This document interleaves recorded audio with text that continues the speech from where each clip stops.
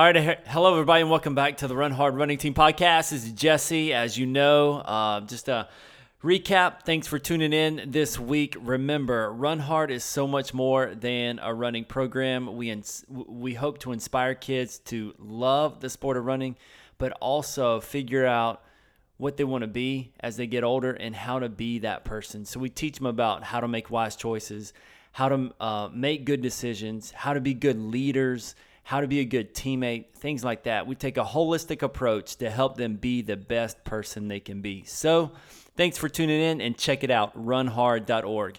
So I'm excited about this podcast. You hear me say that each week, but these are two guys that I lived with for approximately 50 days. And you'd be like, okay, what's so strange about that? Seems a little odd.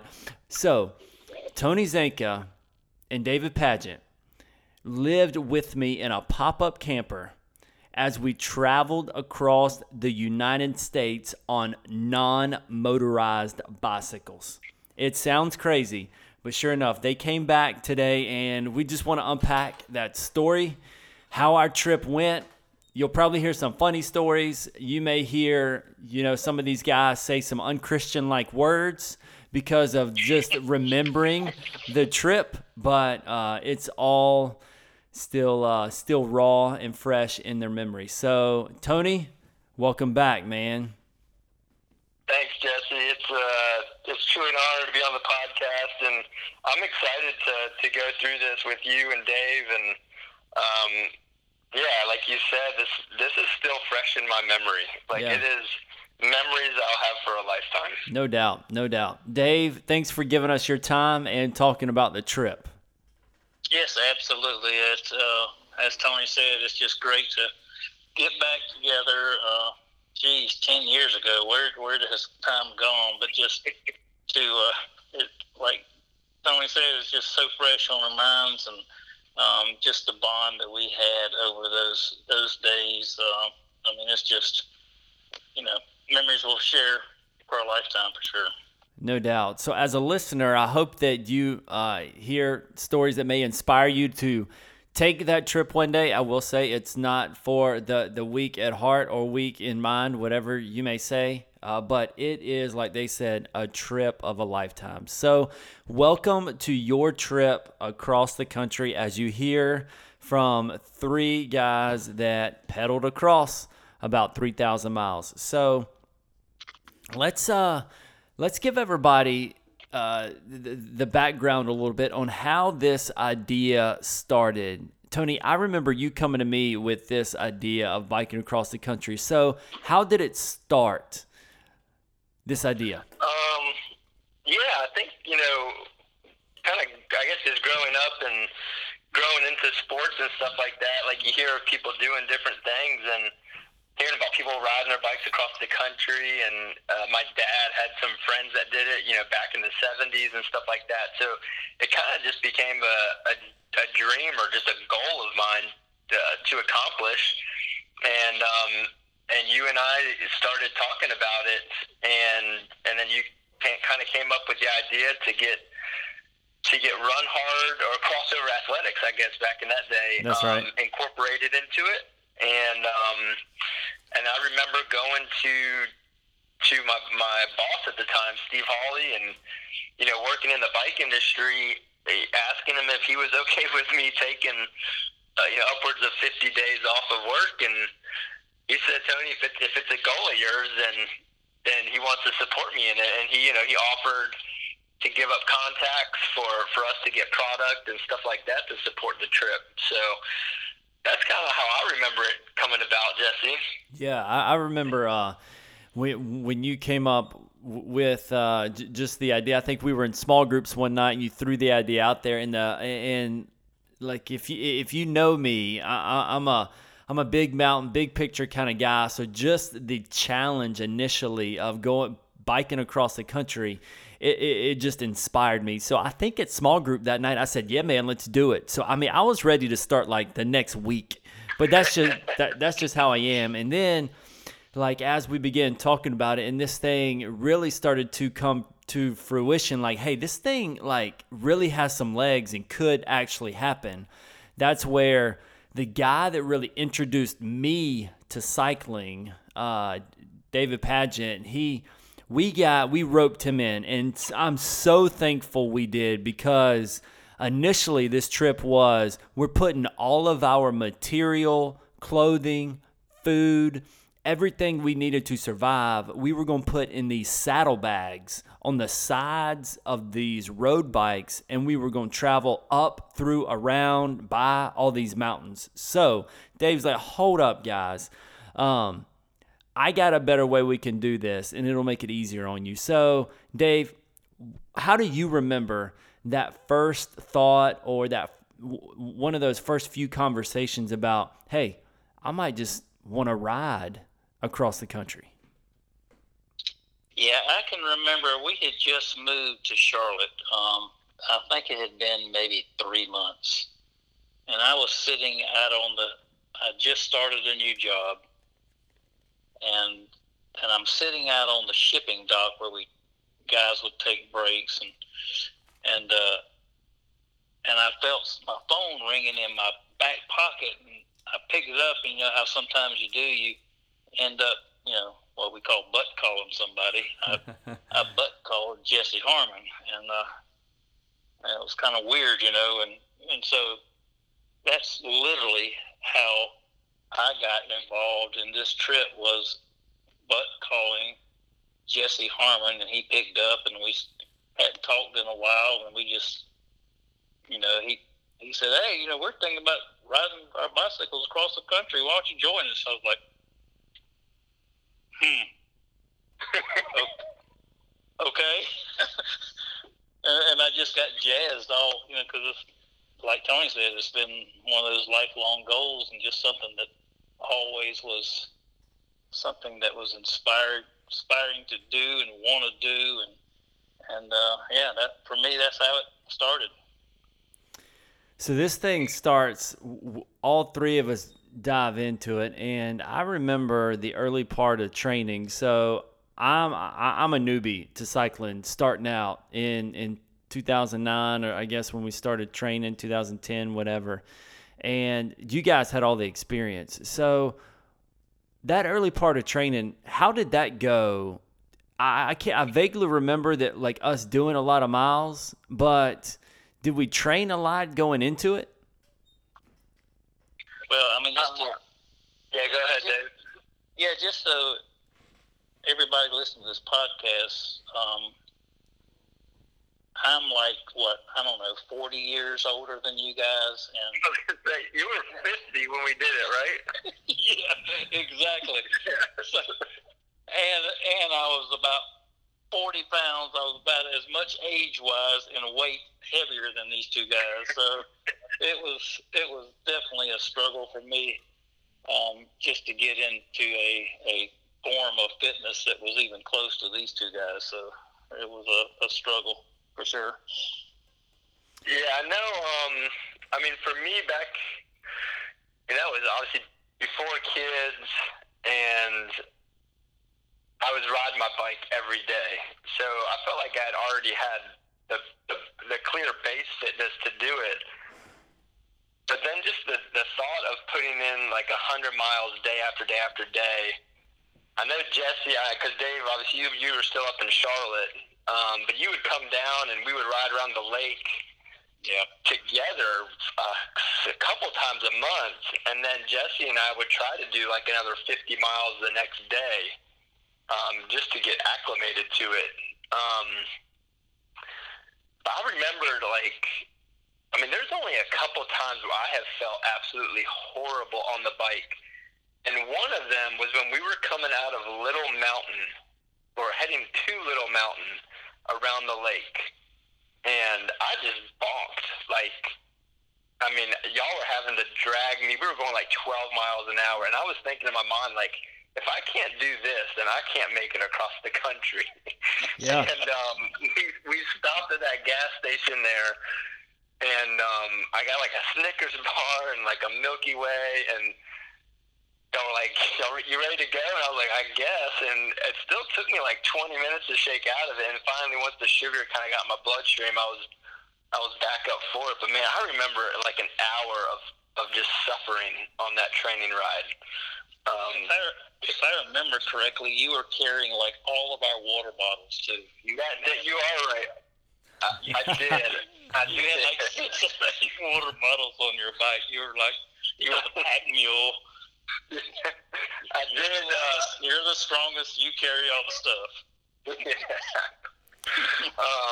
But that was, I remember, training for it, Jesse. I think, we just try to ride as much as possible. That's all we could do, really. Yeah. I mean, as your bike came the new mode of transportation. Whenever you could ride, we had to ride everywhere. I remember after or during our training, Tony, you bought these maps, and that's how we were able to navigate our route across the U.S. You bought these maps, and how many map booklets? So I guess it was a booklet, but when I say map, it's just not like an 8.5 by 11 sheet of paper. I mean, these maps were very informative. It told us where campgrounds were, supposed to be, and it had all the information you need to make this bike trip across the U.S. How many maps did we have in total to make it from one side to the other? Do you remember? It had to have been, I want to say 10 sections at least. Sounds about right. Yeah.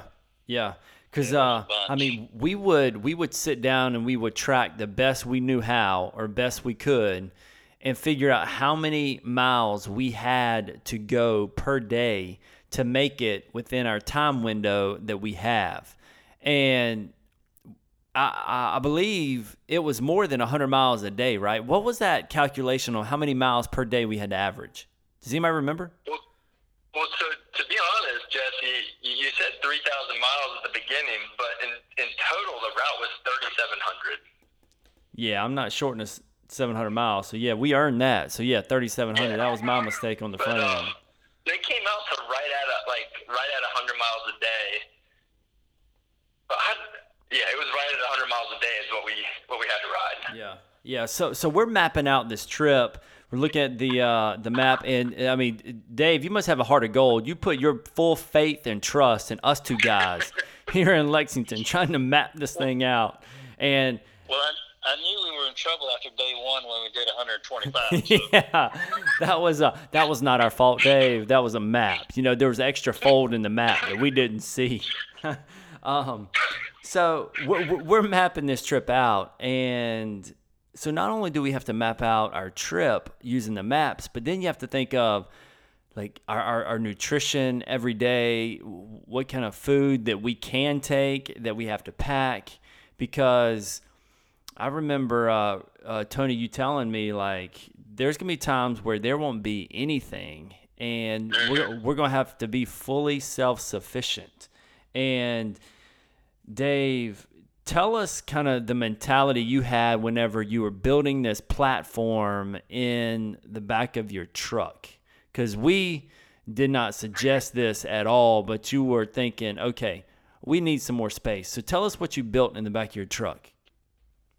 Yeah, so we had at the time a Toyota Tundra, and so we figured we could stack the bikes in the back, and we had the camper, which was a little pop-up camper, and it was so after a while was named the Pop-Tart.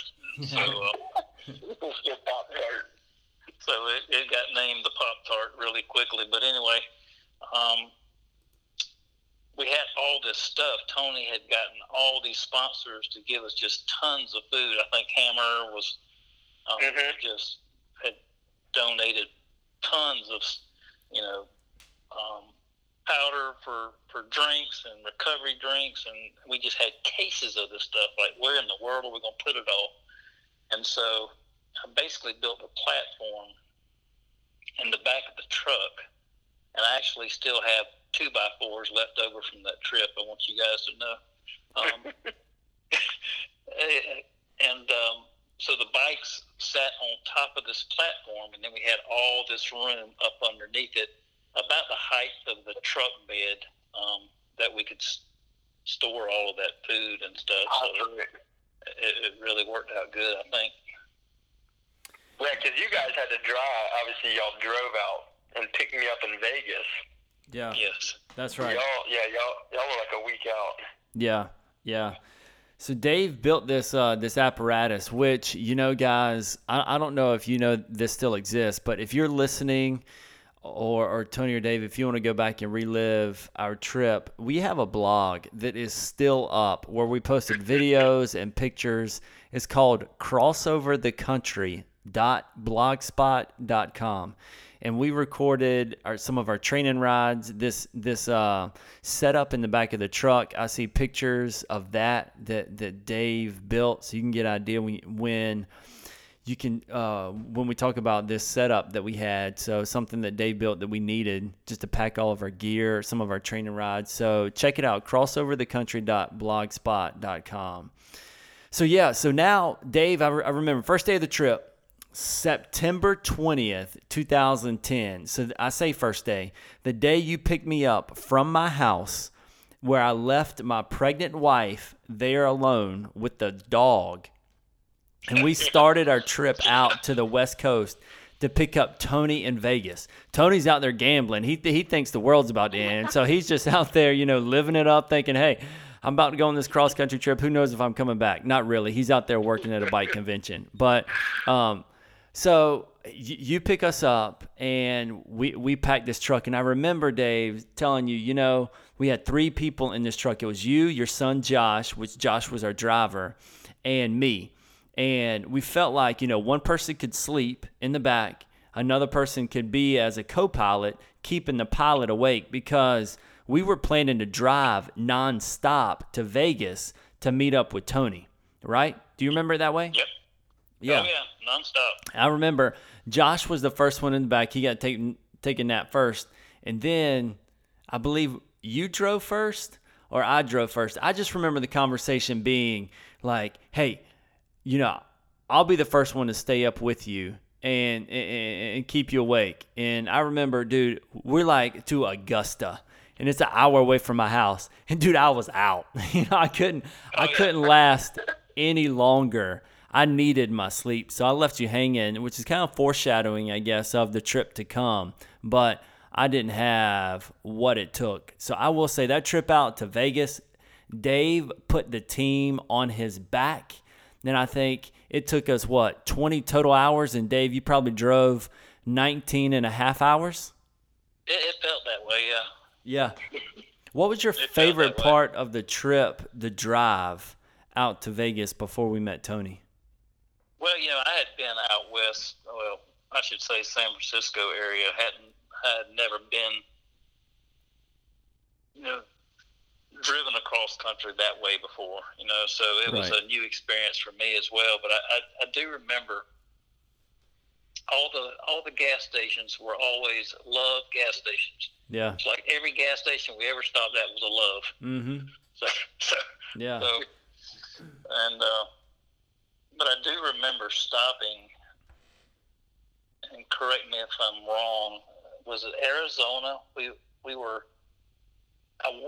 were coming through Arizona, and it was like still dark. It was still real early in the morning. I said, guys, we need to just stop and take about a 4-hour nap so we can witness, be able to see this in daylight, because I think it's just going to be really spectacular, and I'm glad we did. But that was a neat part. Definitely just being able to experience driving across the country. You just do not realize how big this country is until you, one, ride across it in the truck, second, ride across it in the bicycle. So. I remember that Arizona part, that being my favorite part of the drive out. Yep. So we arrive in Vegas. We meet up with Tony. Tony takes us around to meet some of those sponsors. Tony, talk about those sponsors and how that was, having that conversation with them early on, explaining our story to them, our goal, what we want to do. Where I'm sure they were fully supportive. Were they shocked? Were they like, hey, are you sure you guys want to do this? How were those conversations going when you were talking to our sponsors? Yeah, I think a lot of them I mean, they obviously, the majority of them were supportive. You know, they donated a lot of product and stuff like that to support us. And I just remember a bunch of them just asking questions, especially you mentioned Hammer, Dave, earlier, Hammer Nutrition, and they have 15 different formulas for every different, you know, temperature and all that other stuff. And I was like, well, I don't know. We're riding across the country. We're going to hit mountains. We're going to hit the, you know, the flatlands. We're going to get rained on. And so they just gave us a bunch of Recoverite, Perpetuum, which was like a meal replacement. It had like 400 calories in it or something like that. And then I remember the Michelin guys, you know, I wanted, you know, coming from more of like a racing background, I was like, oh, we'll get the racing tires. And they're like, no, you want these endurance tires that have some more puncture resistance. And I mean, they were right, because I don't remember us getting maybe more than a handful between the three of us. And then, you know, Pedro's, they really came on board with all the lubes and the cleaners. I remember cleaning some of the stuff in like a bath at a hotel, and I think we left the bath in a pretty bad condition, just with all the grease that was in it. They were not happy with us. Yeah. But no, I think overall, like, everybody was really supportive of it, because they thought it was a cool project, and you know, they knew me from being in sales and stuff like that. So it was pretty cool. And to be honest, those guys, I see them at trade shows, and they still talk about it. Wow. They still talk about, like, yeah, I remember you when you were 26 years old. Yeah. And asking me for products to do some backpacking or bike packing trip or something like that. That's cool. Yeah, so it's pretty cool. I know one thing that sticks out to me is our pre-trip ride when we were out in Vegas for a few days, meeting those sponsors during your bike convention and all that, and riding in Red Rock Canyon. And it was the most beautiful sight that I say to that date, the most beautiful sight that I've ever ridden a bike in. So if you're ever out west near Vegas or whatever, you have to check out Red Rock Canyon. If you're a runner, go run trails. If you're a cyclist, go out there and cycle through. Just make it a point to go out there. I do remember that was the day that you guys conspired to just leave me behind. We're out on a training ride, you know, getting ready to go cross country, thinking we're just one team together. And here I am. Oh, Dave and Tony just decide, hey, let's just leave Jesse 2.5 miles behind where we are in an area that we've never been to before, and just see if he can find his way back. That's how I remember it, but I'm not sure if it's the same for you guys. I remember it being 106 degrees. Yes, that is true. Yeah, with not a cloud in the sky. Yeah, I remember that as well. Yeah, so we had a little come to Jesus moment when we got back to the hotel room. But so let's take everybody to how our trip began. Our first day, Tony, we're staying with one of your friends out on the West Coast in San Francisco. So we started in San Francisco and we finished in Yorktown, Virginia. Now, some people go East Coast to West Coast. We decided to go West Coast to East Coast. Tony, you were kind of the brainchild of this idea. So why did we go West Coast to East Coast?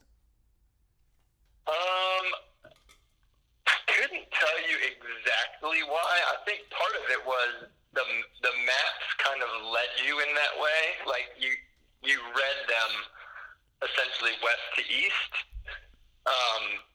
But also knowing, like, just historically people riding across the country, you know, there's the bicentennial in 76, I think it was. I knew we were going to be along that route for part of it. And so I think just in my mind, I was like, oh, well, you know, literally tens of thousands of people have done this. Like, this is the way to do it type thing. Sure. Yeah, I don't think there was any other really rhyme or reason. That, and I guess maybe I was being selfish, and I was already out west, so I didn't have to come back and start and just make you guys drive out there. So. Yeah, I mean. Yeah. was thinking that was the whole reasoning behind it, was because you were already out there. Yeah. That's why we went that way. But and also, I think, now I do think about it, ending in Yorktown, Virginia, with my family being living in Williamsburg, we kind of had a good ending spot. Sure. And so we knew we had like a welcoming crowd, for when we got there. As opposed to us being out in, like if we ended in California, there's no way or a lot of our loved ones would have been able to fly out there for it. Right, right. So here we are. It's the first day of our trip. We get up. We're excited. I'm excited. Kind of like that nervous excitement because you have a trip of a lifetime in front of you. And knowing going into that first day that it was going to be a long day because we were biking over 100 miles, but it's going to be a fun day because we're biking in an area that we have never trained in before. I mean, we've been training, we've been doing a lot of miles, but if you train around your house, you see things you always see and all that kind of stuff. So I want everybody, if you can, to describe your first day as best you can remember. Dave, how about you go first? I remember having been in San Francisco on either 2 or 3 other occasions how cold it was. So I was already anticipating at least the beginning of the ride was going to be cold. And I think that day was, if it wasn't the hottest day on record in San Francisco, it sure felt like it. That's right. It was brutally hot. And I think we were several times, I believe, if I remember correctly, during the ride, we were low on water and weren't quite sure where Josh was, and he wasn't sure where we were. We got separated. Right. But I just remember it being a very long day, but also a very taxing day. Yeah, because that first day, when people hear, we didn't know where Josh was. So Josh was driving our support vehicle behind us. But, I mean, we're still driving through a city. So there were a lot of turns. It wasn't necessarily a bike path. We're riding on roads. So, I mean, he's trying to follow a map that he somewhat recognizes. We're trying to follow a map kind of the same way. So, yeah, you're right. That first day, as far as just directionally, we were challenged. We didn't know if we were going the right way or not. Tony, how about you? Yeah, I definitely remember the heat, Dave. I do remember it being record highs, and as you mentioned, we ran out of water, and luckily we would come upon a gas station or something like that. I do remember, I don't remember the guy's name, but there was a guy on a single speed that he kind of knew part of the route when we were somewhat lost. Yeah. And he pulled us for a while. And then I remember stopping into Winter something or some little town for lunch. It was really good. I don't know why. And then I do remember riding along the American River. After, I think when we hit Sacramento up to Folsom. That's right. And there was that bike. That's when we were on a bike path until the campground. And then Jesse, I don't know if you want to talk about the disappointment at the campground. Yeah, so the first day for me is forever etched in my memory because of everything that I went through physically and mentally, for sure. So day one, we were scheduled to go 105 miles, San Francisco, California to Folsom, California, and set up in a campground. So I remember the heat, like Dave said, lunch, and I remember early to mid-afternoon, man, I just bonked again. I don't think I ate enough at lunch or something happened. I felt my blood sugar just drop, and I struggled. And on our map and on our calendar, it said 105 miles. Well, we get to 105 miles, and I just remember Dave saying something like, we got about probably 15 more miles left to go. And I was like, at that point, I was ready to stab somebody because I was like, what how can we still go another 15 miles? And I was struggling. So, 15 miles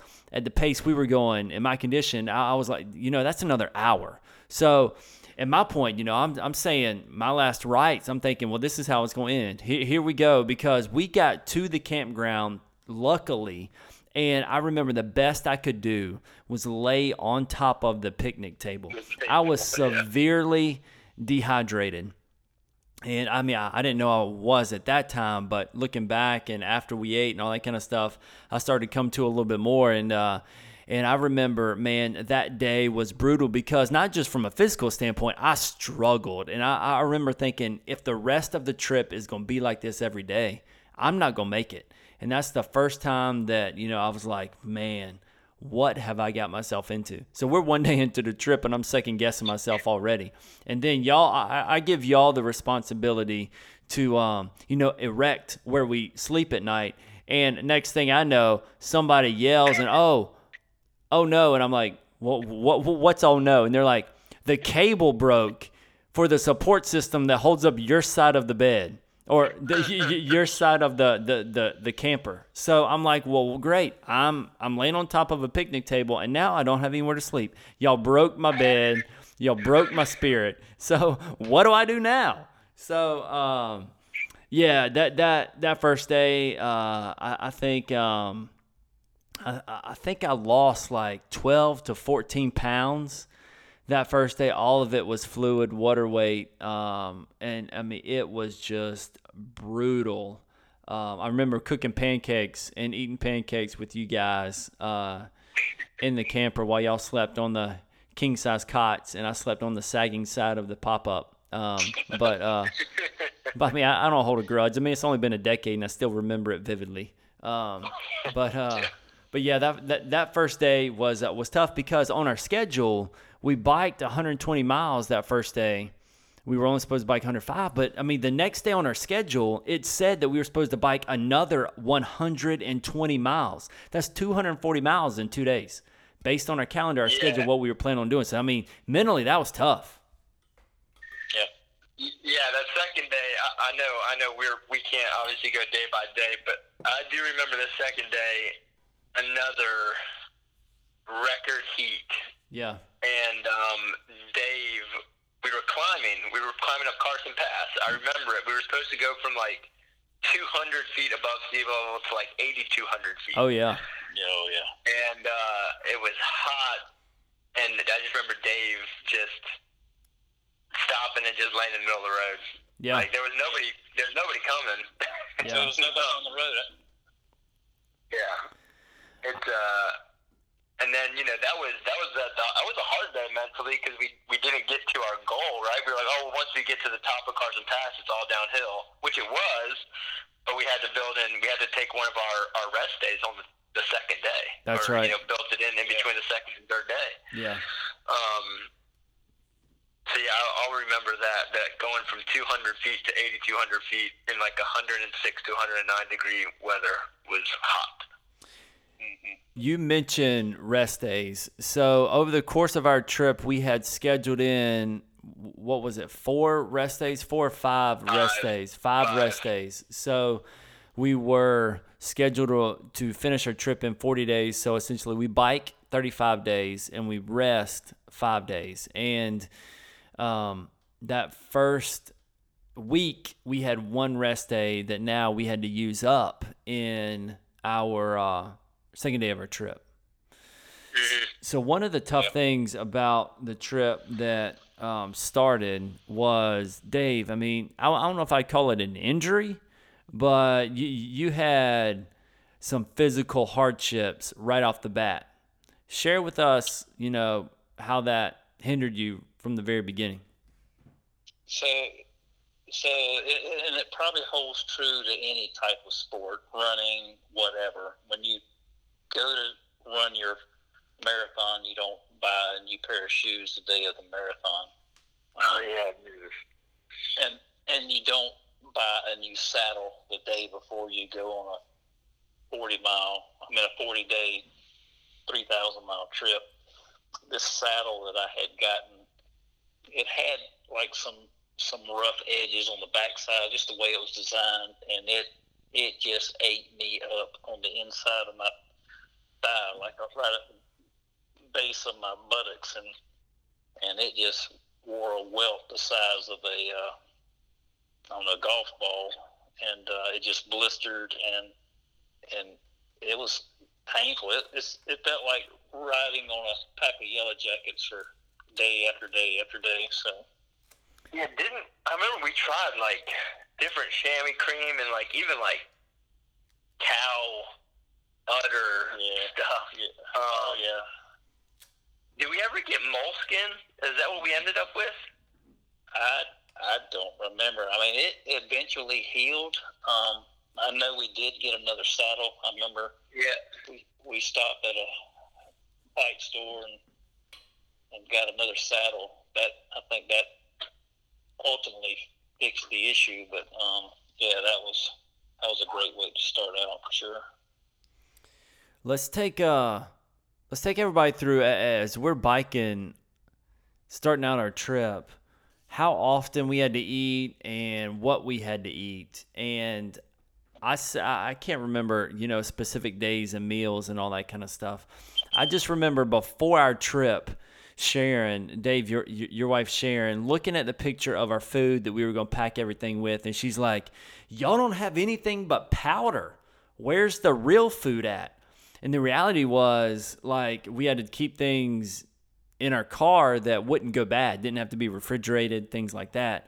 So, I mean, we're talking like canned chicken, noodles, stuff that, soup, cookies, something that had a lot of sugar. And I need to go back and check. I might be able to search through our notes of our trip, but over the course of our trip, I think we ate like 24 pounds of gummy bears. I mean, it was just crazy amount of food that we ate. But as we were climbing and as we were biking all these miles, we're just replenishing. I remember eating a ton load of animal crackers, pretzels. I tried that stuff that Tony had a little bit. I don't remember drinking a lot of my calories, but I remember, just having to drink water all the time, just to stay hydrated, keep that nutrition up, and all that. I do remember one specific meal. We were in a campground that we put canned chicken over boiled noodles, and we had no sauce. It was chicken that smelled like fish and noodles that had no flavor. That's what I remember about the nutrition on our trip. How about you guys? Yeah, it was sketch at best. I mean, I remember, I think Tony and I, every store we stopped in, we got beef jerky, so we would eat beef jerky. That was probably our best protein the whole time, was the beef jerky. Sure. But M&Ms and Oreos, and I mean, it was not good. Yeah, I remember. Yeah, we ate honestly, we didn't eat very healthy. No. I remember those Ensure drinks that you had gotten from. Yeah. What's his name? I forget his name. Yeah. Hey, Barfield. Yeah, I remember those, and like we would keep some of those in the cooler, and like I would just chug some. And then we just keep riding. I do remember, Jesse, it was like bag after bag of gummies. Yeah, a lot of beef jerky. I still love beef jerky. But I'll tell you to this day, guys, I can't have any of that Hammer Heed. That stuff that was given to us. I don't want to talk ill of them. It's a great product for some people, but I can't have it ever again. Yeah. Yeah. Yeah. There was one of them that I don't think any of us really liked. I don't remember which one it was. That was a Perpetuum. It was like a thick, chalky, really heavy thing. Yeah. But the gels were excellent. I mean, the gels probably kept me going. So being able to fill those bottles up and just constantly hitting those gels throughout the day was definitely a big saver for sure. Yeah. Let's talk about the terrain a little bit, because as we leave San Francisco, we're going through the Sierra Nevada mountains, which I will say one thing that I regret about the trip is I didn't soak in that part of the trip enough. I was excited about it starting, but the challenge of being in the mountains, I'm just like, man, I'm ready to get through these things. But I do specifically remember just seeing some of the views and thinking, man, I don't know if I'll ever see something like this again. It was incredible. But as we went over the tallest peak that we went over was, like 11,800 feet, I believe. Do y'all remember? I remember the tallest peak. Yeah, it was somewhere up there. But if you remember that peak, if it's the same one I'm thinking about, I don't know if you guys remember, but we had just made the climb. We were sitting there, doing our pictures at the sign that said 10,000, 11,000 feet, and coming the opposite direction was a guy and a girl, and she was riding in men's like jockey strap or boxer shorts or something. It was the weirdest thing. It was just a guy and a girl. They were coming the opposite direction, and we were like, wow. Because it was freezing. I mean, it was snow on the ground. That part of it. I think it was Monarch Pass. That's it. Yeah. I think it was Monarch Pass. Yeah. Yeah, I think it was Monarch Pass, and I do remember a couple descents. The terrain. Well, actually, to go back to the start of it, like I think we went through some like vineyards, and orchards, or orange groves, or grapefruit groves. You guys remember that?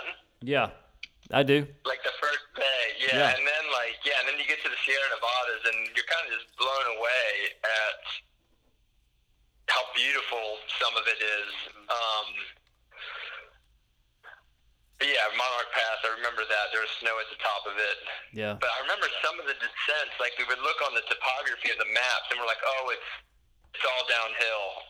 And it's like, it's really not all downhill. Right. Like, it is, but there's still like these pitches in between, or you have like the wind against you or something like that. I'll never forget some of those. And then I'll never forget Dave being so excited when we got to the Front Range in Colorado. Yeah. And we didn't have any more mountains until we hit, I think, Kentucky. Yeah. So, yeah. I'll never forget that. One last thing about the topography was the Ozarks was it southern Missouri? That's right. I remember because we were going there through like fall foliage time, and I just remember thinking like, oh, this is like a hidden gem. No kidding. Like I just remember how beautiful it was, and like just the rolling hills. And I remember telling myself I'm going to take my wife back here for her and I to have a weekend or whatever. And for our 10-year anniversary, which was not this past summer, but the summer before, we went to the Ozarks. Wow, that's cool. For our 10-year anniversary, we got to do some kayaking and hiking, but it's honestly all because of that trip, because I remember coming to Missouri, I'm like, well, what's in Missouri? Like, there's nothing here, right? There's just Missouri. But I remember just being very surprised at how pretty that area was. Yep. Yeah, we whenever you bike through Colorado, you just think that the entire state is mountains, but in reality is like the east side of Colorado begins to get into the plains part, and it bleeds over into Kansas. And so that surprised me a little bit, because I'm just thinking it's not going to get flat till Kansas. And that's not entirely true. I remember, I think it was Pueblo, Colorado. We finally got to flat part, and I remember day 19 of our trip on our plan was 159 miles. So here we are, just got done doing our Lance Armstrong thing in the mountains, and then we're like, how in the world are we going to double our mileage in one day? And listener, when I say this, I'm not exaggerating. Like, I grew up in Red Bank, South Carolina, that didn't have much of anything. So when I say that there is nothing in Kansas, there is absolutely nothing in Kansas. Like, we would pass these towns, and when I say town, I use that descriptive loosely. I mean, it would be a silo and maybe a gas station, maybe a farmhouse looking thing. And then, I mean, it's 35 miles till you see anything. Am I getting that wrong? You're right. Yeah, I do remember in Kansas too. We came upon just out of the blue a yard with a camel in the backyard. Yeah. Yeah. Yeah, and it's I remember. I think it was right before we got to Kansas. Y'all remember that big prairie dog? Like big prairie dog colony that we passed. Do you remember that? I don't remember that.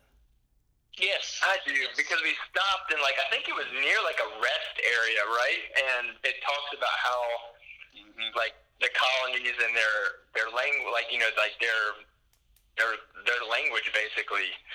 And then I remember on that same day, I thought there was a piece of rubber in the road, and it started moving, and it was a big old tarantula. Yep, I remember that. I do remember the tarantula. On our blog, it has a picture of the tarantula and everything. So yeah, if you want to see more, hear more about that, check out our blog, crossoverthecountry.blogspot.com. Yeah, of all things I thought I'd see on our trip, the tarantula was not one of them for sure. Tony, you mentioned the Ozarks, and or the camel. Yeah, or the camel.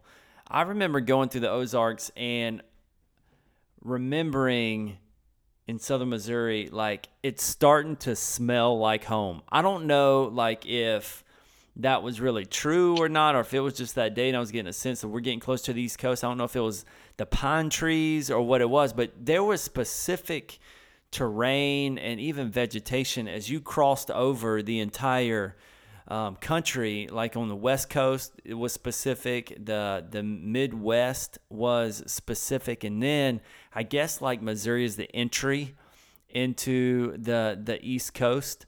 I remember getting that feeling as we went through Missouri, and maybe that was why we all have positive memories about Missouri. Is it was starting to give us a taste of we're getting close to home. So yeah, I remember one of the first nights we stayed in a hotel. I don't know if you guys. I think we were in Nevada. Eureka. In the lobby of the hotel. Yep, there Eureka, was this Nevada. big map of the U.S.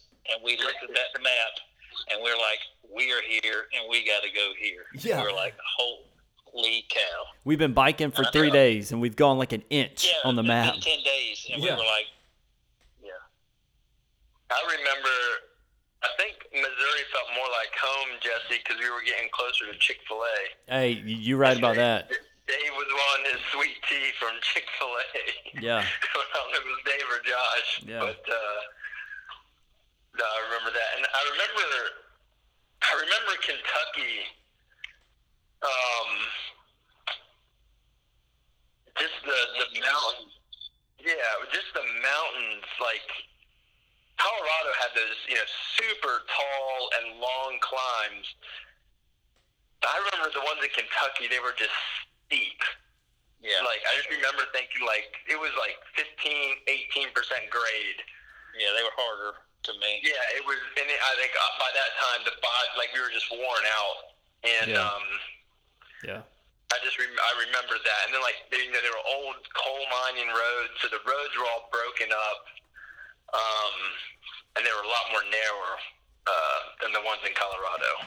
Well, let's take everybody through our epic entry into Kentucky first and foremost. So, like on our map that we studied, there were only 2 places where we could cross the Ohio River getting into Kentucky. Yeah. And we thought, like, you know, unlike here, you know, there's multiple ways to get into Georgia or multiple ways to get into North Carolina. Well, not in Kentucky, apparently. So we map out this cross into Kentucky. However, there was this one bridge. And when I say bridge, there is no shoulder on the bridge whatsoever. Big steel bridge. And so we're prepping to cross this bridge. and we noticed there's no shoulder. We're trying to be safe about the whole thing. And so what we do is we're like, we just got to hammer it. We have to get across this bridge as quickly as we can so we can get off of it and continue on our ride, because it was a very dangerous bridge. The bridge over water, it was over river, all that kind of stuff. And so Tony, he's like, I'm going to be a great leader and I'm going to go first, and leave us all behind. So it was me and Dave. We were behind, and it was maybe 50 yards across this bridge where I hit an expansion gap, and it blows my back tire out. So, it literally sounds like a cap gun or something going off, and my back tire is gone. So Tony is well up ahead. He doesn't know what we're doing or what's going on. And then Dave and I, we pull off to the side. Well, then we notice this is the bridge that all the big 18-wheeler trucks use to get across into Kentucky. Remember, there's no shoulder whatsoever. So we literally have to put the bikes on the side of the bridge. Dave and I bear hug the steel railing of the bridge as these trucks go by. It was one of the scariest moments of my life. Dave, you remember that? Trying to cross this bridge and hugging these steel barriers the whole time? I still have nightmares of that bridge crossing to this day. Yeah. I remember Tony circling back. So Tony, what was going through your mind then? Were you like, what are these guys doing? Where are they at? What's going on? I think when I first came across, my first instinct was like, what's taking them so long? They shouldn't be that far behind. Yeah. And then another minute went by, and I didn't see. I remember looking back, and when I looked back, it was like a curve to the left, and y'all weren't there. So I started circling back, getting worried that y'all wrecked or something. Sure. And I think I started getting up towards the bridge, and I see y'all walking, and I think there's a cop behind y'all escorting you. At that, he stopped. Yeah. He stopped. Yeah. Said, you guys need to get off this bridge. Yeah. I remember when he came to us, coming from the opposite direction. He's like, y'all need to hurry up and get off this bridge. And I'm like, sir, that's exactly what we're trying to do. How about let us hop in your car and give us a ride? Because, we were doing the best we can. So here we are. That was our plan that we came up with, was we're just going to have to walk these bikes over to the other side, because at that time, I couldn't ruin a rim. We didn't have an extra rim to take off a bike to finish out our ride. We had extra tubing, but we didn't have the supplies to make that kind of an adjustment. So we had to take care of our bike. That's why we were walking the bike. And so I don't know if the listener, if y'all have ever tried to walk in spandex and bike shoes, but if you've never tried to walk in bike shoes, it's like walking in reverse high heels. So the heel is actually on the front of the shoe. So that's what we're trying to walk in across this bridge as trucks and cars. And every time a truck came, Dave and I just assumed the position on the side of the bridge, holding onto a steel rail, knowing well and good if the trucks got too close, our only out was to jump in the river. The cop came, said that to us and Dave. And so finally, he turned back around, and I remember looking at Dave. I'm like, Dave, he's turning around. Maybe he's going to give us an escort. So we literally, Dave, what would you say? Do you think we walked about half a mile to get off that bridge with him escorting us and stopping traffic behind us? At least, yeah. And it seemed like it was about 200 foot up. It just looked like it was forever down. Yeah. Yeah, I remember getting to the other side of that bridge, man, and just being like, we didn't die. I'm so thankful that we didn't die on that bridge, because it was dicey. That was probably the scariest moment for me the whole trip. Things could have gone bad. Yeah, easily. That's when we tell everybody we had a police escort into the great state of Kentucky. Now, the rest of our trip, y'all touched on it, but, I swear, I tell people this, that, sophisticated engineers built the roads out in Colorado. We just had some neighbors and local people build the roads out in Kentucky and Virginia because, I mean, they took the shortest route possible. I would have done the same thing. It's like, if I got to get to point A to point B, up and over. Let's go. And, I mean, I really think that, like, it made those hills twice as hard as the hills out in Colorado. Would y'all agree? Yeah. Yep, they were just straight and steep. Yep. That's exactly how they are. And, yeah, I just remember, they're just extremely steep.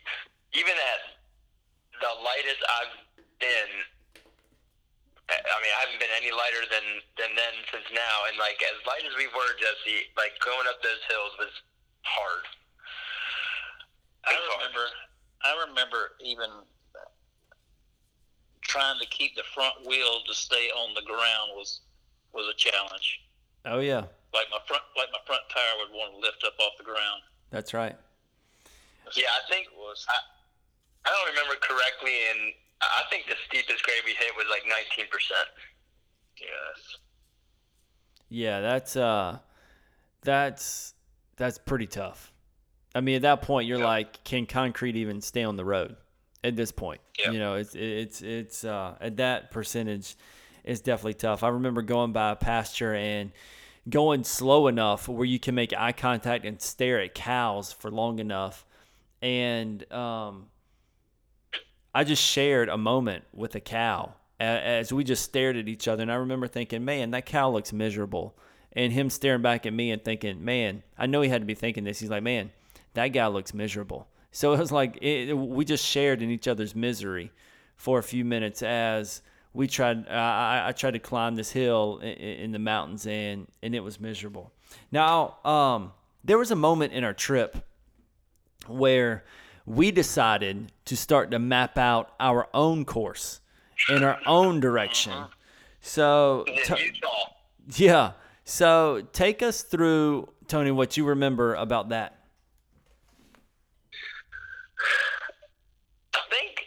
To be honest, I think there was a day in there was probably my most frustrated. I don't know if y'all remember, but it was like we need to get on and go, and I just got out of the van or got out of the truck. It was raining, and then we just went. And I was mad because we were trying something new and it didn't work. Yeah. And I remember getting to the top of this mountain, and like we're getting like there's like lightning strikes within like a mile. It had to have been. Oh yeah. And just barreling down this mountain in wetness, just waiting. I'm just like, where is Josh? Like, where is Josh? Yeah. Waiting for this truck to come up, and finally there's no place for him to pull over. But yeah, I do remember we just started looking for shorter routes or something like that, and it did not go as planned, if I remember.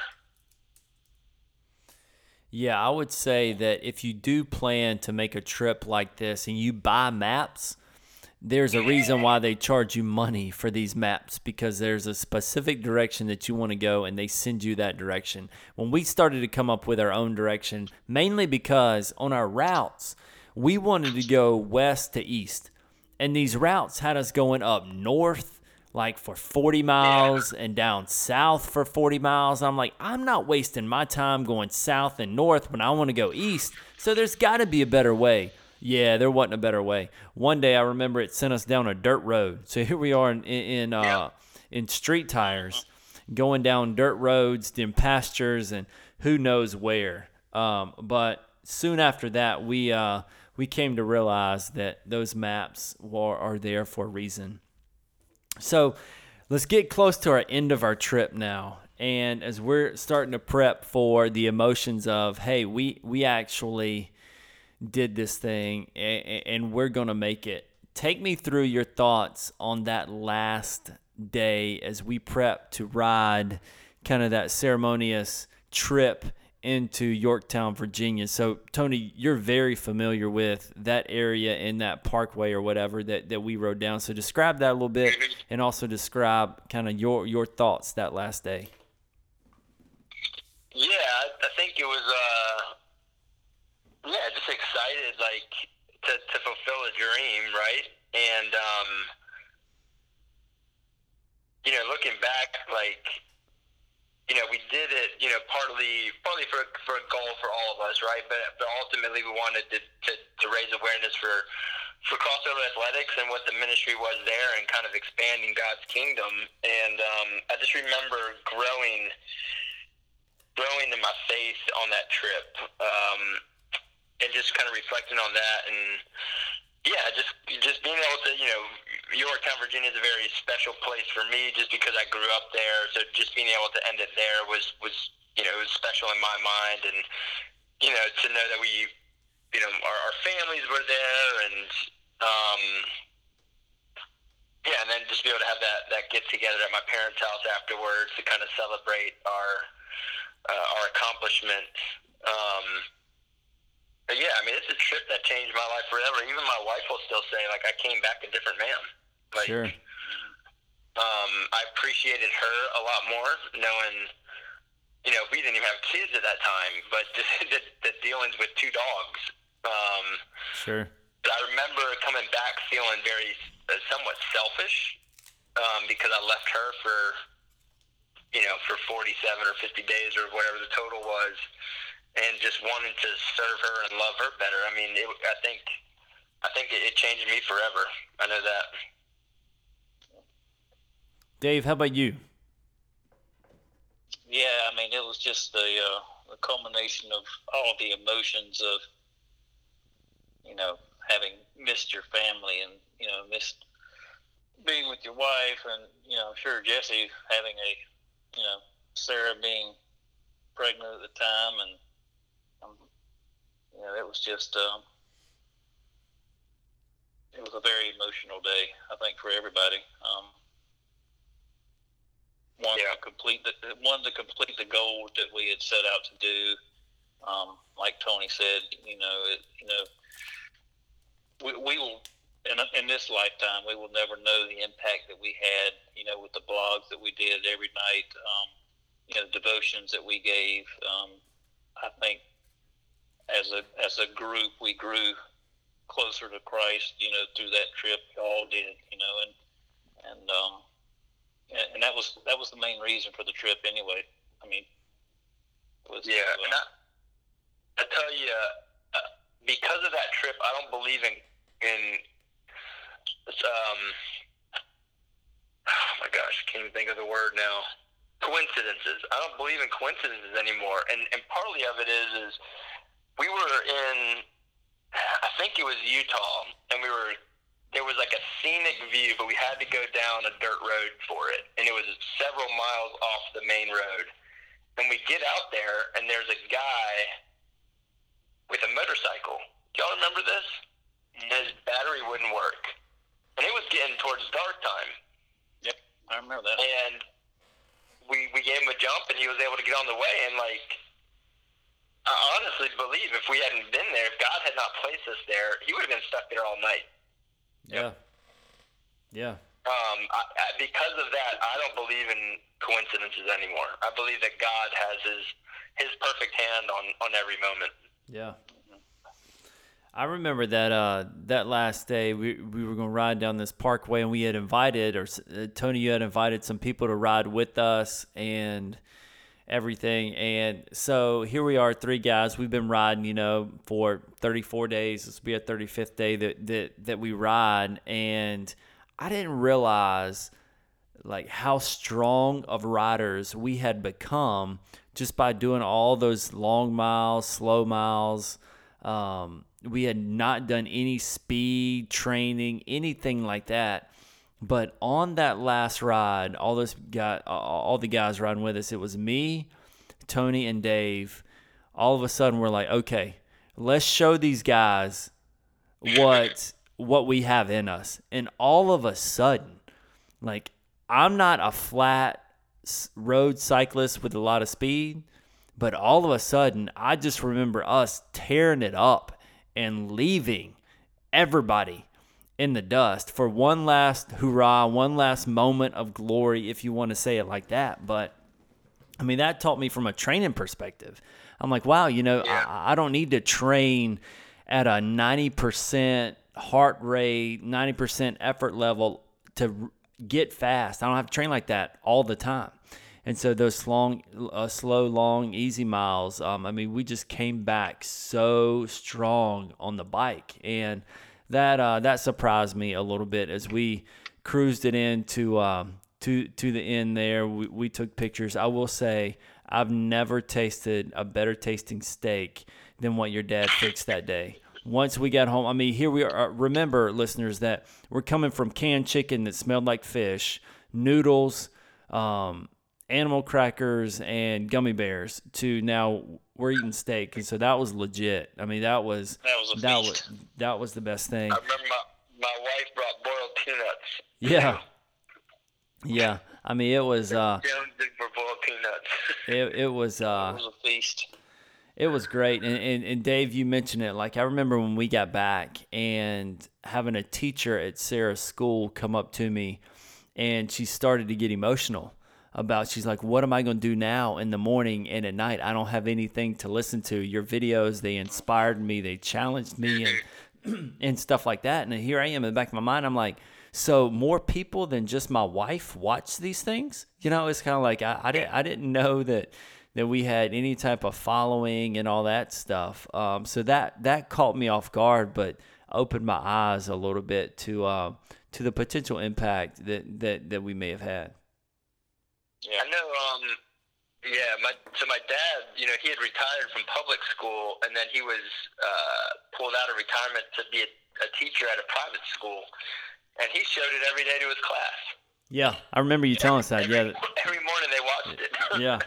Yeah. That's awesome. Yeah. Yeah. So, I'll do it again, guys. You just tell me. Hey, Dave, I think you turned 60. What in 2020, right? About a month ago. Yeah. So 61, we have to. Thank you. We have to celebrate somehow.